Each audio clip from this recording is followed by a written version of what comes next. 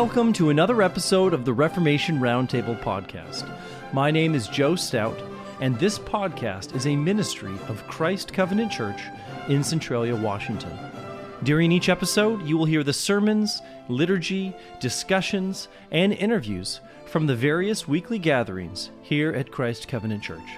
If you would like to find out more, please visit us online at christcovenantcentralia.com. Please enjoy the following audio.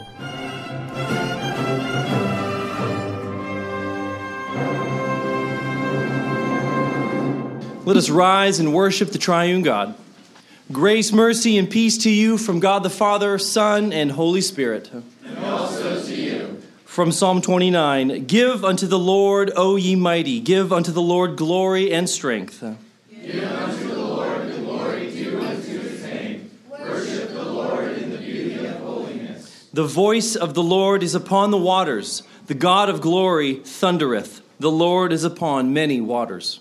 The voice of the Lord is powerful. The voice of the Lord is full of majesty. The voice of the Lord breaketh the cedars. Yea, the Lord breaketh the cedars of Lebanon. He maketh them also to skip like a calf. Lebanon and Syrian like a young unicorn. The voice of the Lord divideth the flames of fire.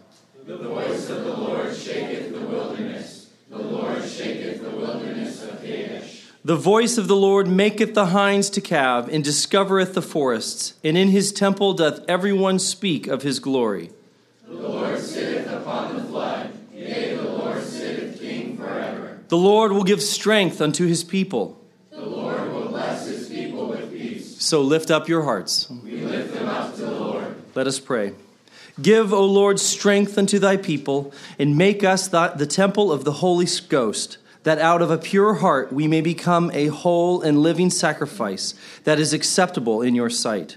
Wherefore we say, Glory be to the Father that commandeth the waters. Glory be to the Son, who is mighty in operation. Glory be to the Holy Ghost, who shall give his people the blessing of peace, as it was in the beginning, is now, and ever shall be, world without end. And amen. Amen. Each week at Christ Covenant Church, we follow a pattern of liturgy called covenant renewal worship. The worship service begins not with announcements, as good as those are less, or with the song lesson, but the worship service begins with God calling us. He calls us to come and enter his gates with thanksgiving, in his courts with praise.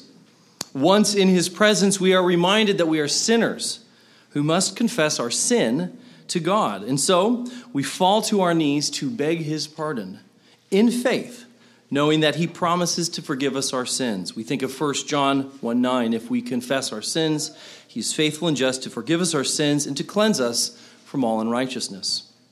However, the promise of forgiveness, like all of God's promises, comes with blessings for obedience and curses for disobedience.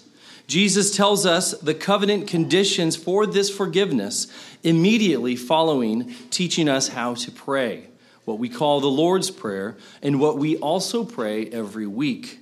Jesus said, For if ye forgive men their trespasses, your heavenly Father will also forgive you.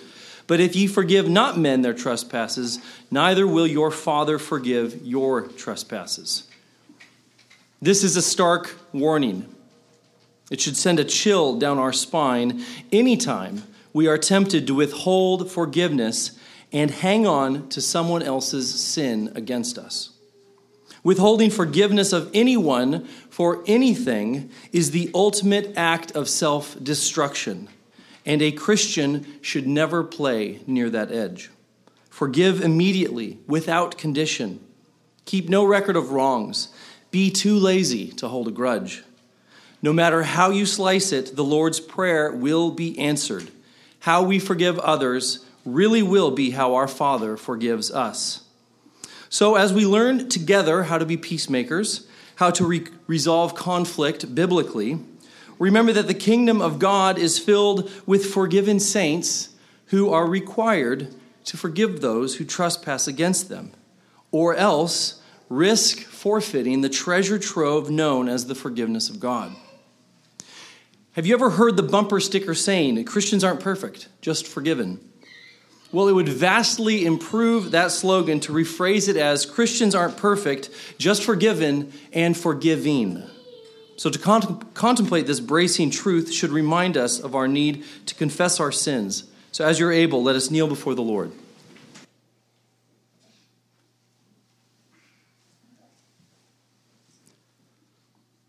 Father, we confess all of these sins to you in Jesus' name. Amen. Amen. Let us rise for the assurance of God's pardon. The enemies of God are brought down and fallen. But we are risen and stand upright. For as the heaven is high above the earth, so great is God's mercy toward them that fear him. As far as the east is from the west, so far hath he removed our transgressions from us. Saints of Christ Covenant Church, because you have confessed your sins, holding nothing back, it is my joy to announce to you that your sins are forgiven through Christ. Thanks be to God. Our sermon text this morning comes from the Gospel of Mark, chapter 12, verses 13 to 17. These are the words of God. And they send unto him certain of the Pharisees and of the Herodians to catch him in his words. And when they were come, they say unto him, Master, we know that thou art true, and carest for no man. For thou regardest not the person of men, but teachest the way of God in truth. Is it lawful to give tribute to Caesar, or not? Shall we give, or shall we not give? But he, knowing their hypocrisy, said unto them, Why tempt ye me? Bring me a penny that I may see it. And they brought it. And he saith unto them, Whose is this image and superscription? And they said unto him, Caesar's. And Jesus answering said unto them, Render to Caesar the things that are Caesar's, and to God the things that are God's. And they marveled at him. Let us pray. O Father, we praise you for impressing upon our soul the image of the Holy Trinity. We thank you for creating us in your image and likeness, and for writing upon our foreheads the name that is above all names. We thank you also for ordaining the governing powers that be, and we ask that you would establish them in righteousness, so that instead of groaning, your people might rejoice. Teach us to render to each man what is their due, but most of all to give back to you our very selves, whole and entire. We ask for your Spirit now in Jesus' name, and amen. Amen.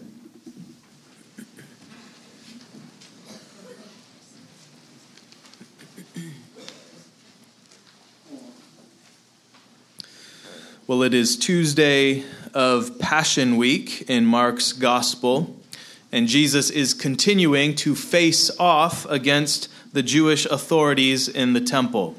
And it is these interactions that we've been studying that are going to provoke and bring about his crucifixion just a few days later.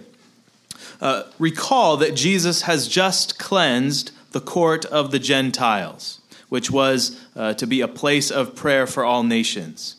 After that, he refuted their questioning of where his authority comes from. Does it come from heaven or does it come from man? And Jesus answered by standing in solidarity with John the Baptist. Where John's authority came from, so also came Christ's. And then last week we saw that Jesus prophesied to them via a parable their destruction. This is the parable of the vineyard, and these Jewish leaders are husbandmen or tenants that are working in God's vineyard. Now, if you remember last week, what was the sin of these husbandmen or tenants in the vineyard? Well, it was twofold. First, they were stealing God's stuff, not giving to God the tribute or fruit that he deserved. And then second, they were killing the prophets and messengers that God had sent to them. So they refused John the Baptist, and now they are refusing God himself in Jesus Christ. This is exactly what Malachi chapter 3 prophesies. It says in verses 1 to 3 the following, Behold, I will send my messenger, and he shall prepare the way before me.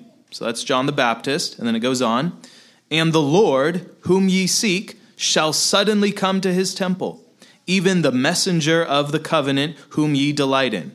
Behold, he shall come, saith the Lord of hosts, but who may abide the day of his coming? And who shall stand when he appeareth? For he is like a refiner's fire and like fuller's soap, and he shall sit as a refiner and purifier of silver. And he shall purify the sons of Levi and purge them as gold and silver, so that they may offer unto the Lord an offering in righteousness. So, what is Jesus doing in these arguments with the Jews? Well, he's the Lord, God, the messenger of the covenant, who's purifying the sons of Levi, the priests, the scribes, the elders. Jesus' presence, his coming, his cleansing of the temple is the refiner's fire, the beginnings of it. And he's doing this so that only the gold and the silver will remain. So the purpose of all this cleansing is, as Malachi 3 says, so that God's people may, quote, offer unto the Lord an offering in righteousness. So we know Israel is God's vineyard. God still wants the fruit from that vineyard. He wants love. He wants good works. He wants justice from them. And God is going to get that fruit one way or another. So God, he prunes us to make us more fruitful. He purges us with fire to make us more glorious. He destroys the evil to make us more like him. Now, all of that is important context for understanding the hypocrisy of the question that the Pharisees and the Herodians are going to pose for Jesus. And this is one of those texts where, like, even if you're not a Christian, everyone kind of knows render to Caesar, give to Caesar, give to God. That's just like Americans kind of know that. But this is actually a really challenging passage. And commentators, the problem with reading Scripture when you have lots of assumptions is that often your assumptions are wrong, and then you come out with wrong conclusions. So many wrong conclusions, many bad practical applications have arisen from this text. So we're going to actually need to do a little extra work this week to understand what is going on here. So the Pharisees and the Herodians are going to pose this question: is it lawful to give tribute to Caesar or not? Shall we give or shall we not give? And you need to think about everything that has happened just prior to this, especially that parable of the vineyard, because then you start to understand the hypocrisy. Because here are the husbandmen in Jesus' parable who refuse to give God his tribute. They refuse to give God the fruit that he deserves. And yet here they are now pretending in front of Jesus to be really torn up on this question of whether it's lawful to give tribute to Caesar or not.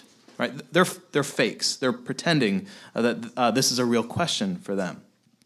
So this is kind of like, the closest analogy would be kind of like someone who refuses to pay their tithes to God, but then wants to object to paying their income taxes on religious grounds. Right? So, when it comes tax season, they say, no king but Christ. God is my only authority.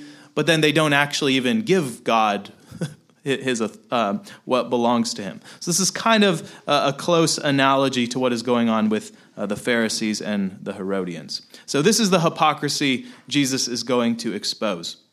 So I want to consider this text at two levels. First, we'll try to understand what Jesus is teaching and how it would apply to them in the first century. And so there's going to be really a lot of history in this sermon. And this is going to set us up for next week, where I'm going to, I'll give a kind of State of the Church 2024 sermon, where we're going to apply some of these things in the 21st century, which is a much more difficult task. So a lot of times people just jump to applying this to our day and age and our circumstances, but it's very easy to make mistakes if you don't first understand the original context. So we got to start there before we make the jump to applying it to us. So that's what we're going to try to do. So I expect you will have questions after this sermon, and you'll have to wait until next week when we try to handle those.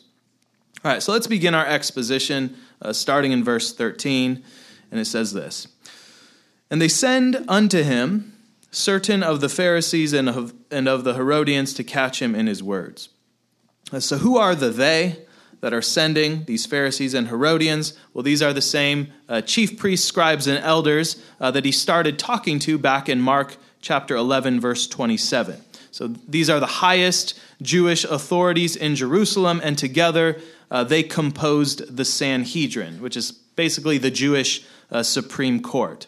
They are also, as I said, the husbandmen or the tenants that Jesus just described in the parable of the vineyard. So the chief priests, scribes, elders, they send the Pharisees and Herodians to Jesus. That's odd. Why send these two groups to Jesus to ask this specific question about paying tribute to Caesar? Well, we know they're trying to set a trap for Jesus, but what is the trap that they are trying to set? Why send the Pharisees and Herodians? Well, the reason is because the Pharisees and Herodians were theological enemies on some issues, like who the Messiah was, but they were united in that Jesus was a threat to both of their power. So these are, this is kind of like the liberal Methodists and the conservative Baptists getting together, which, otherwise they're always at odds with one another, and yet they're getting together to oppose this common enemy. That's kind of like what's going on here. So who were the Herodians?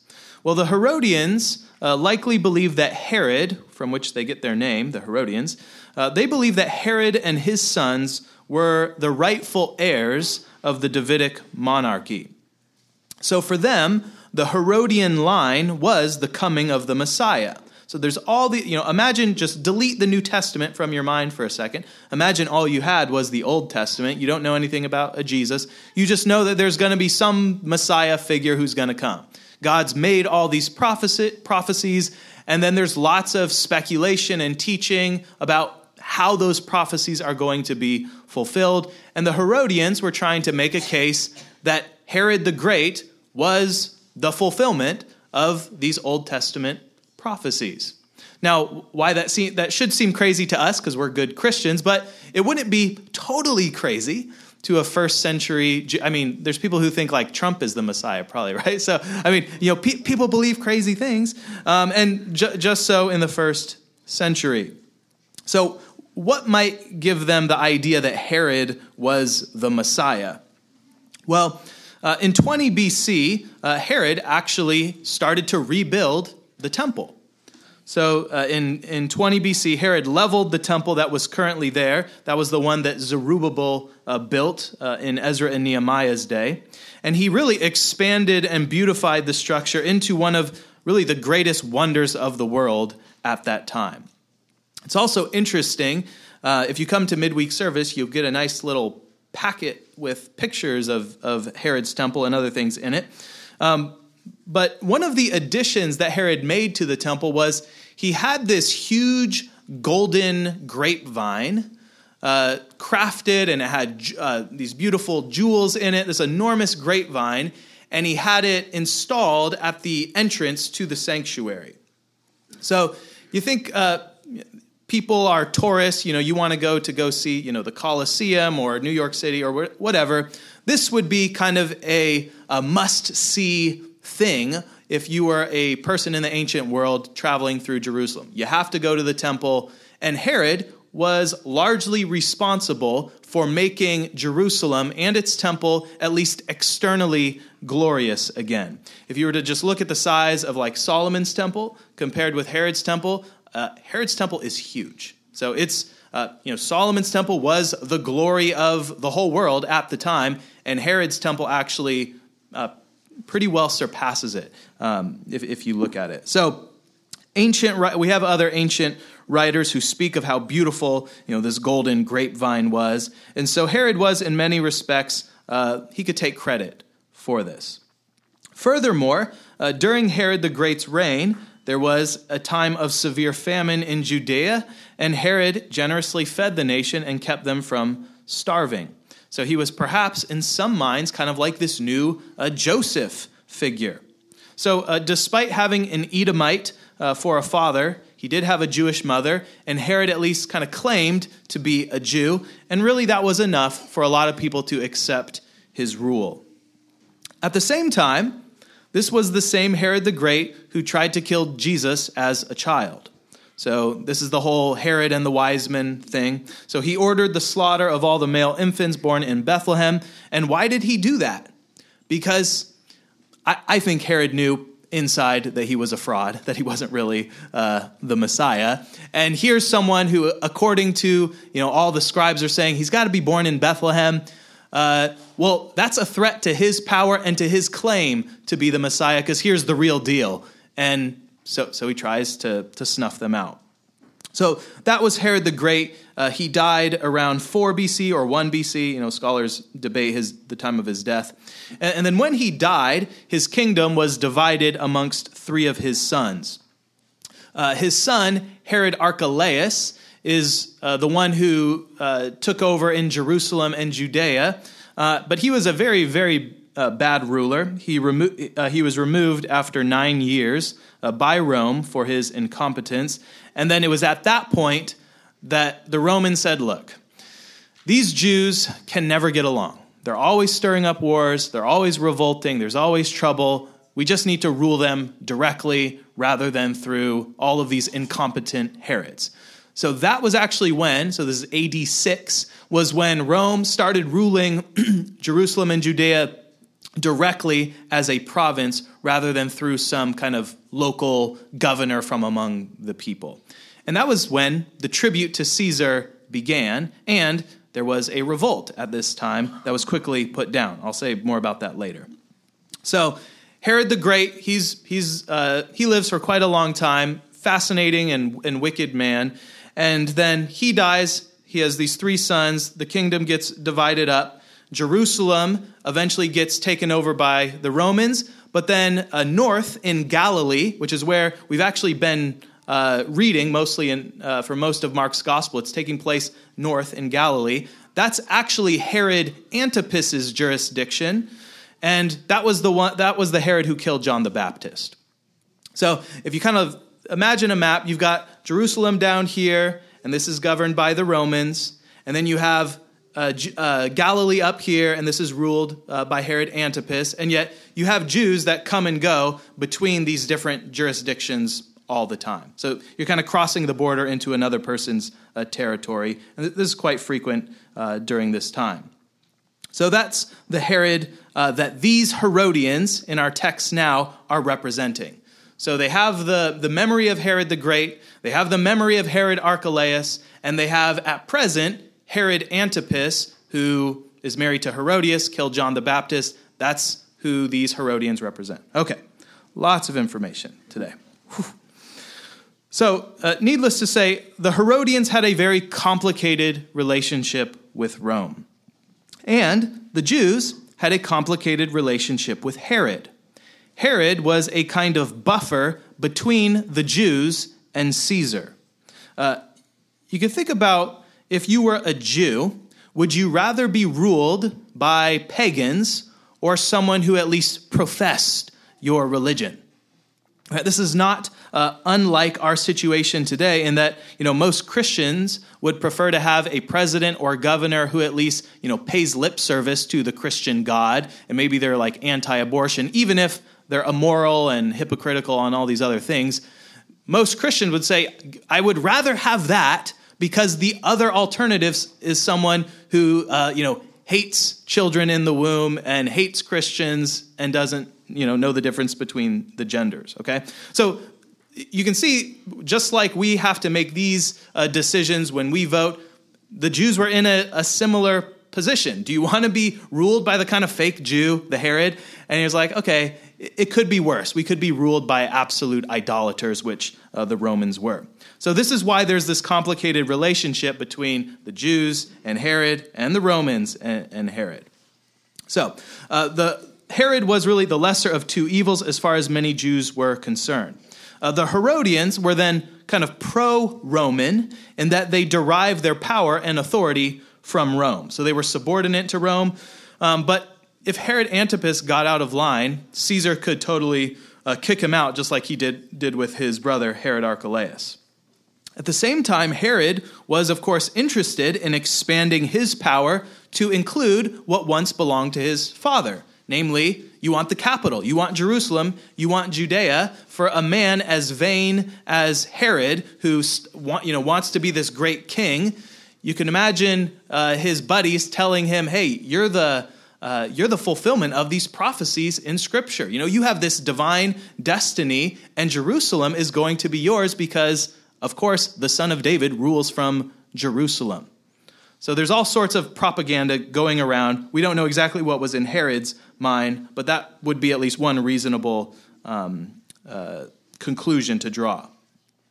We actually see in Luke 23, verse 12, that Herod Antipas, so the one in Galilee, has actually come down for Passover. And this is why at Jesus' trial, remember, they bring him to Pontius Pilate. Pontius Pilate says, look, this guy is not guilty of all the things that you are claiming he's guilty of. Oh, he's a Galilean? And then he says, I'll send him to Herod because this isn't actually my jurisdiction. So Herod just happens to be in town at the time with these Herodians because it's Passover. It's the biggest Jewish festival there is. And so he sends him over, and this is what it says. Luke 23, verse 12. Pilate and Herod were made friends together by this interchange of sending Jesus back and forth. And it says, but before they were at enmity between themselves. So there had been tension, bad blood between Rome and the Herodians, between Herod and Pontius Pilate, and yet their being anti-Jesus is what brings them all together. Okay, so when we sing in Psalm 2, the kings of the earth have gathered together against the Lord and his Messiah, it's prophesying this. Herod, Pontius Pilate, all the powers at that time conspiring all against the Lord and his Messiah. So Herod, from his perspective, he needed Rome, he needed Caesar. That gave him kind of the muscle and legitimacy for his government. But he also was, envious, wanted to rule Jerusalem. And if there was a way for him to get that, he would take it. So lots of politics happening in the Gospels, different parties jockeying for power, and the Herodians were just one of these factions. All right, what about the Pharisees? The Pharisees, on the other hand, were the more kind of orthodox or right-wing or conservative party in that they rightly believed that the Messiah had to be, like a real Jew. Like he had to be from Judah, he had to be descended from David, and he even had to be born in Bethlehem. They knew that. Remember, they don't think Jesus is the Messiah because they think he's from Nazareth. And nothing good comes out of Nazareth. And then you're reading and well, actually, he really is from Bethlehem. Yeah, they didn't know that. So the Pharisees rightly rejected Herod's messianic pretensions. They knew better. But their chief concern was to maintain their own power, right? Self-preservation. And eventually, they wanted to regain real Jewish sovereignty in Judea and Jerusalem. And since they were the kind of highest Jewish authorities, if Rome's gone, hey, who does authority fall to? It falls to them. Okay, so the Pharisees are kind of playing this game where they want to appeal to the masses, they want to appeal to the populace, and they're looking for an opportunity. If there's a weakness, maybe they can link up with the Herodians, maybe they can make a deal. If Pilate's gone, then they'll have power. So all of these motivations are happening in the background here. So did they like paying tribute to Caesar? Of course not. Nobody likes paying tribute to someone else, but they had no choice, and they paid it anyways. So just to summarize, despite whatever theological disagreements there were between Pharisees and Herodians, they were united in their hatred for Jesus. And thus it says in verse 13 that they want to, quote, catch him in his words. So what is the trap that they are going to set? Verses 14 to 15a. It says, and when they were come, they say unto him, Master, we know that thou art true and carest for no man, for thou regardest not the person of men, but teachest the way of God in truth. Is it lawful to give tribute to Caesar or not? Shall we give or shall we not give? Well, as it says in Psalm 2, with flattering lips and with a double heart do they speak. These Herodians and Pharisees set their trap with flattery and false compliments to Jesus. What are they? They say that Jesus is true. They say that Jesus judges justly. They say that he judges without respect of persons. He careth for no man. That's a good thing. They say that Jesus teaches the way of God in truth. And in all this flattery, you're probably catching some of the irony, right? There's a double irony in that first, they themselves are doing the very opposite of everything they're applauding in Jesus. And second, while they intend these compliments falsely, in reality, they're speaking the truth. They're speaking words truer than they even realize or intend. Jesus really is the truth. Jesus really does judge without respect of persons. Jesus really does teach the way of God and is himself the way, the truth, and the life. So while the Pharisees and Herodians are flattering Jesus, they think they're setting this trap for him, they're really setting a trap for themselves. As it says in Psalm 12, verse 3, the Lord will cut off all flattering lips and the tongue that speaks proud things. So before we see how Jesus cuts off these flattering lips, let us consider just the human wisdom, the human cunning behind their question, is it lawful to give this tribute to Caesar or not? So think about it. What outcome are the Sanhedrin hoping for? Because in their minds, this is a win-win question, no matter how Jesus answers. And Jesus has already faced similar scenarios like this, and it's always entertaining to watch him flip it. So let's just see, what were the Sanhedrin hoping for? Well, if Jesus says yes, it is unlawful to give tribute to Caesar, well, then they can just have him arrested by the Romans for stirring up rebellion. He claims to be a king. He just came in here riding on a donkey. People are shouting he's the son of David. And now he's saying, don't pay tribute to Caesar. That's a pretty open, shut case for them to bring him forward and have him convicted before Pilate for sedition or rebellion. We know this because a few days later, when they actually do arrest Jesus secretly and drag him before Pontius Pilate, this is the exact same play that they're going to run. So it says in Luke 23, verse 2, they began to accuse him, saying, we found this fellow perverting the nation and forbidding to pay taxes to Caesar, saying that he himself is Christ, a king. So notice, regardless of how Jesus answers, this is the charge that they're really going to try to make stick before Pontius Pilate, because the Jews at this time in Judea, they did not have the power of the death penalty, so they're going to convict him for blasphemy according to their religious laws, but they actually need to have Jesus committing a civil crime according to Roman law to get him crucified. So this is their logic. If we can get him to run afoul of Rome, then Rome can do our job for us. At the time, Pilate sees through this false accusation, and that's when he sends him to Herod. But you can see, again, this is the charge they're trying to make stick. So that's if Jesus says yes, he's going to end up crucified with this charge. The other option is that Jesus just says, no, it is lawful to pay tribute to Caesar. And then what happens? Well, then he kind of loses all of the influence that he has with the Jewish masses who expect from the Messiah that he's going to actually set them free. So this is the great symbol of oppression. Daniel prophesied when the kingdom of God comes, it's going to crush the iron and clay feet and cause the statue to topple. And so they're rightly expecting some kind of liberation. And in their minds, they're thinking, yeah, let's get behind this Jesus guy. He's going to lower our tax bill. Okay, so this was a common populist sentiment, and this is why earlier in Jesus' ministry, when they're trying to just make Jesus king after he, feeds the 5,000, Jesus has to escape. Okay, because they want to make him king, but what they're thinking and what Jesus is thinking are two different things. Their understanding of kingship, God's understanding of kingship are different. So, as far as the Sanhedrin are concerned, either Jesus alienates his base, the Jewish masses who want to enthrone him and get some tax relief, or he incriminates himself by saying tribute to Caesar is unlawful, and then they charge him with sedition. So in their minds, this is the perfect question with a win-win outcome. And it's really interesting if you don't know how Jesus answers to just stop there and think, what would you do?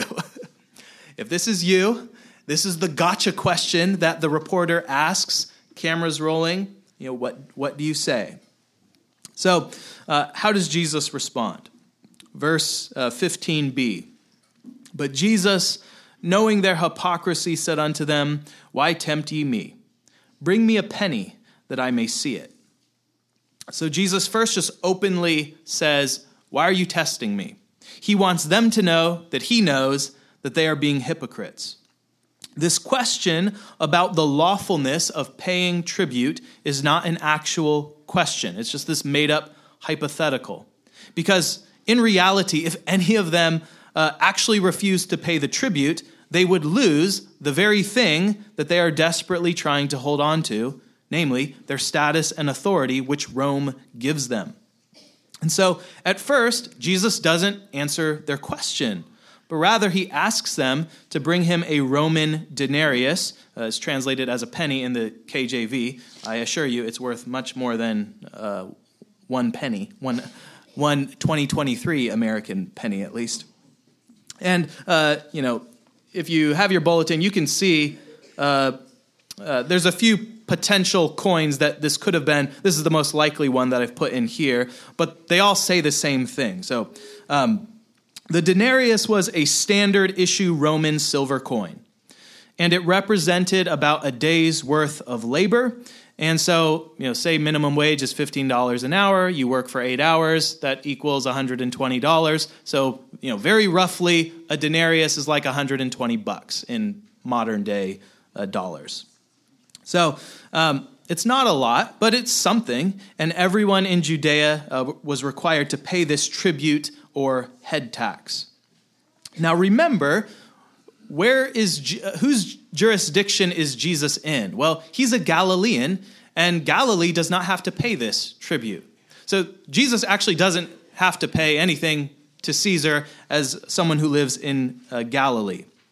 And therefore, the Sanhedrin could kind of appear to be asking Jesus this question because, he's an outsider. He's a neutral third party, and he can come settle this intramural question among the Jews. Does it violate God's law to pay tribute to Caesar? Speaking as an outsider, as you are. So one of the arguments that some Jewish zealots used against paying this tax was that the money itself was idolatrous and blasphemous.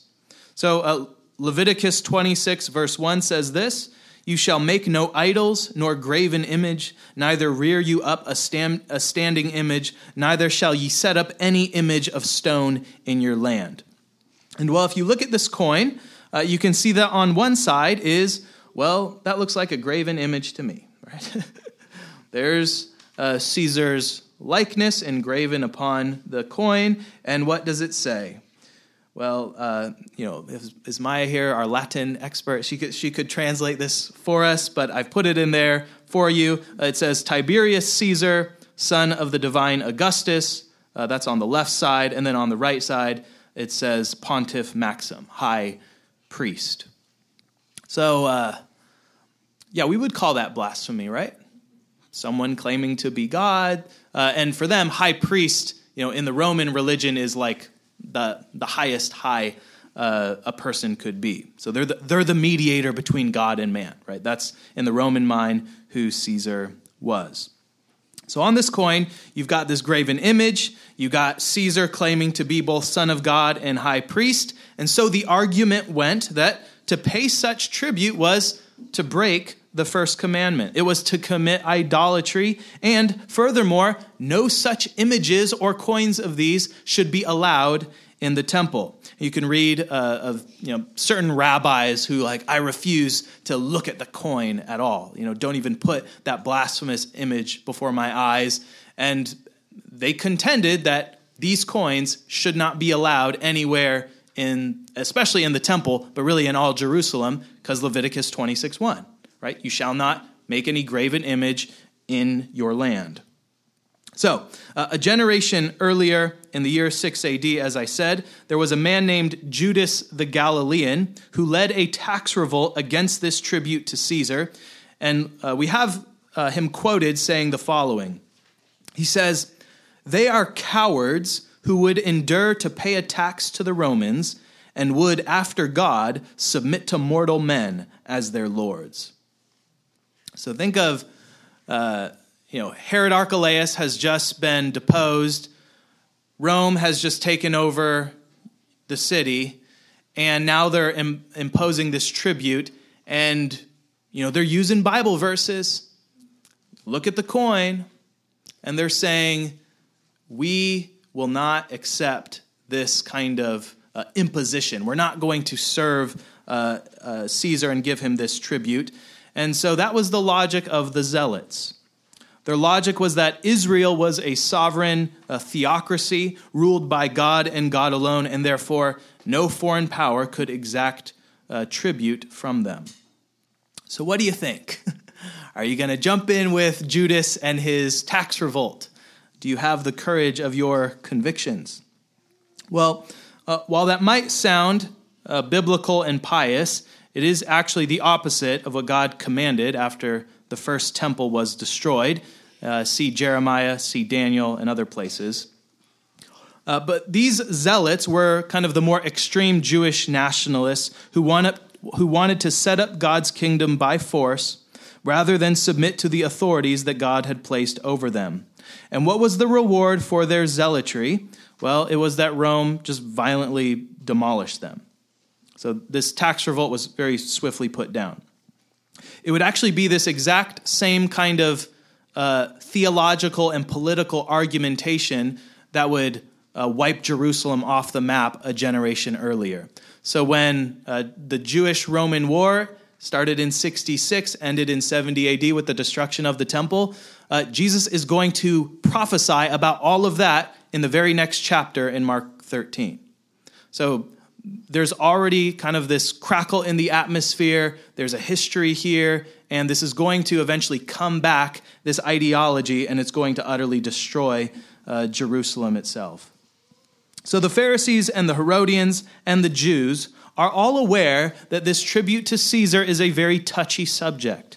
People had died rebelling against it a generation earlier, and there was at present a diversity of opinion about whether that tribute and whether such a revolt was really justified or not. Just like people today argue about, was the Civil War a just war? Who was on the right side? What about World War I? What about World War II? Right? Just like Americans do that today, same thing in the first century, although this was a lot closer in time to them. Jesus, of course, sees through this trap, and he calls them on their hypocrisy by asking for the coin. He says, "Bring me a penny that I may see it." So this is actually kind of his first answer. Because what is Jesus doing by asking for this coin? Well, he's making them answer their own question. If they bring him the coin, then they reveal that they believe it is lawful, and therefore they lose whatever influence they wanted Jesus to lose. If they don't bring him the coin, then, the charge of sedition and disloyalty to Rome can be leveled at them. Right, so do you see how Jesus has just flipped it on them and put them in now a lose-lose dilemma? So what do they do? Which option do they take? Verse 16a, it says, "And they brought it." So think of what they could have done. They could have just said, "We don't have any. We have the courage of our convictions to refuse to pay such an idolatrous and oppressive tribute to Caesar." They could have said that. But by the very fact of them having and bringing to him such a coin within the temple complex, remember where we are, they are revealing where they stand on this question. So they can't pretend to be sympathetic with the zealots or the Jewish masses who might have been sympathetic to that cause. Jesus goes further and makes them acknowledge what is on the coin. Like he really wants them to know and everyone watching to know that they know what's on this coin. He says, "Whose is this image and superscription?" You imagine everyone knew what was on these coins, but Jesus wants to make them say it. They said unto him, "Caesar's." So whatever arguments they pretend to have against paying this tribute, whether theological or political or otherwise, Jesus is exposing their hypocrisy before everyone. The fact that they have a denarius, they know what is on it, and all of them pay it, proves that their question about its lawfulness is indeed hypocritical. Now, he could have just stopped there and walked away. But Jesus, because he wants to teach us something, nevertheless, he gives them an answer to their question that makes them marvel. Verse 17, and Jesus answering said unto them, render to Caesar the things that are Caesar, and to God the things that are God's. And they marveled at him. So what is Jesus saying in answer to their question? Is it lawful or is it not? Well, the crucial word in Jesus' answer is this word render. In Greek, this is apodote, which means to give back to someone. And think about that. You can only give back to someone what they have first given to you. So the question, so it's kind of an answer with another question in it. Render, give back to Caesar what belongs to Caesar, and now you have to answer the question, what belongs to Caesar? Right? Well, for starters, the denarius that bears his image and inscription was only in circulation because Caesar made it so. It's got Caesar's image on it. Jesus is like, yeah, give it back to him. It's his. But what that coin and what that tribute represented was really the many other blessings that Caesar had provided for them, like safety and protection from foreign invaders. Before Rome had authority over Jerusalem, the region was fraught with constant civil war, constant threats from other nations and empires, the Syrians, the Egyptians, the Persians, and so on. And Jerusalem was geographically located at the crossroads of many trade routes, so it was a very strategic city that any empire would want to occupy. So humanly speaking, Caesar and the Roman Empire, that Pax Romana, provided the Jews with security, stability, and peaceful conditions for them to actually worship God and even prosper. And for those who knew the prophets well, especially the book of Daniel, this is actually just what God had told them. God revealed that the Jews would be governed by 4 subsequent foreign empires until the coming of the Messiah. So Babylon, Medo-Persia, Greece, and then Rome. That's what, when Nebuchadnezzar has the dream of the statue with the golden head and the silver torso and so on, this is what he is seeing. It's also what God revealed to Daniel in Daniel 7 with these 4 beast empires. And so the Jews should have known, and many of them did know, that if they kept covenant with God, he would take care of them regardless of who was on the throne. This is what the whole book of Esther is about. This is what the whole book of Daniel is about. This is what Ezra and Nehemiah are about. That God is going to preserve a faithful remnant. And, what's Daniel in the lion's den? What's Shadrach, Meshach, and Abednego going into the furnace? Well, God's saying, hey, for about 400 years, you're going to be ruled by these foreign empires, and it's going to be like being in a furnace. It's going to be like living in a lion's den. But those who are faithful are going to come out unscathed. Right? I'm going to be standing there with you in the furnace that is being ruled by the Babylonians. And what happens? Well, Nebuchadnezzar, he tries to kill them, but then he ends up getting converted. What happens when his son apostatizes, Belshazzar, and Mene, Mene, Tekel, Parsons written on the wall? Well, who comes in? Darius the Mede. This is the guy that Isaiah prophesied about that God calls my anointed. And he says, hey, let's go rebuild that temple. All right, here's a foreign Gentile king, and he's saying, I want you to go back and rebuild the temple. And by the way, all expenses paid. I'm paying for it. Even Alexander the Great was quite favorable to the Jews. So you have these foreign rulers, and God says, hey, their heart is like a river in my hands. I can turn it whithersoever I will. And if you bear witness, if you are faithful, doesn't mean you're never going to have your head chopped off. Sometimes that will happen. but I will preserve you. I will preserve my people until the Messiah comes. So this is what they were charged to do. Obey God, be faithful to him, and that is exactly what God did for those who were faithful in those 400 years between Old and New Testament. So, all that to say, when we get to the New Testament and we have, very explicitly in Romans 13, it says, "Let every soul be subject unto the higher powers, for there is no power but of God. The powers that be are ordained of God." That's not like a new doctrine. This is just restating what the policy had always been.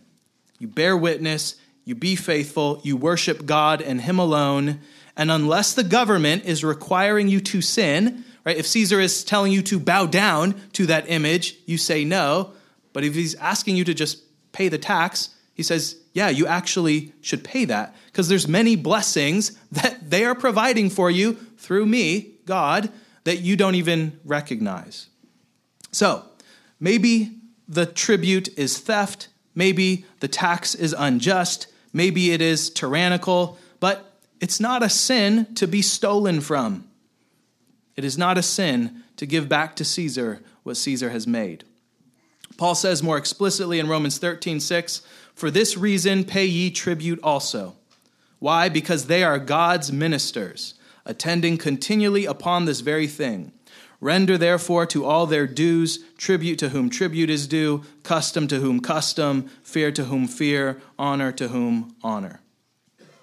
All right, so that's the render to Caesar part. Pay your taxes, pay your tribute. There's blessings that you don't even recognize that are coming from him. But it is the second part of Jesus' answer that really makes the people to marvel. Render to God the things that are God's.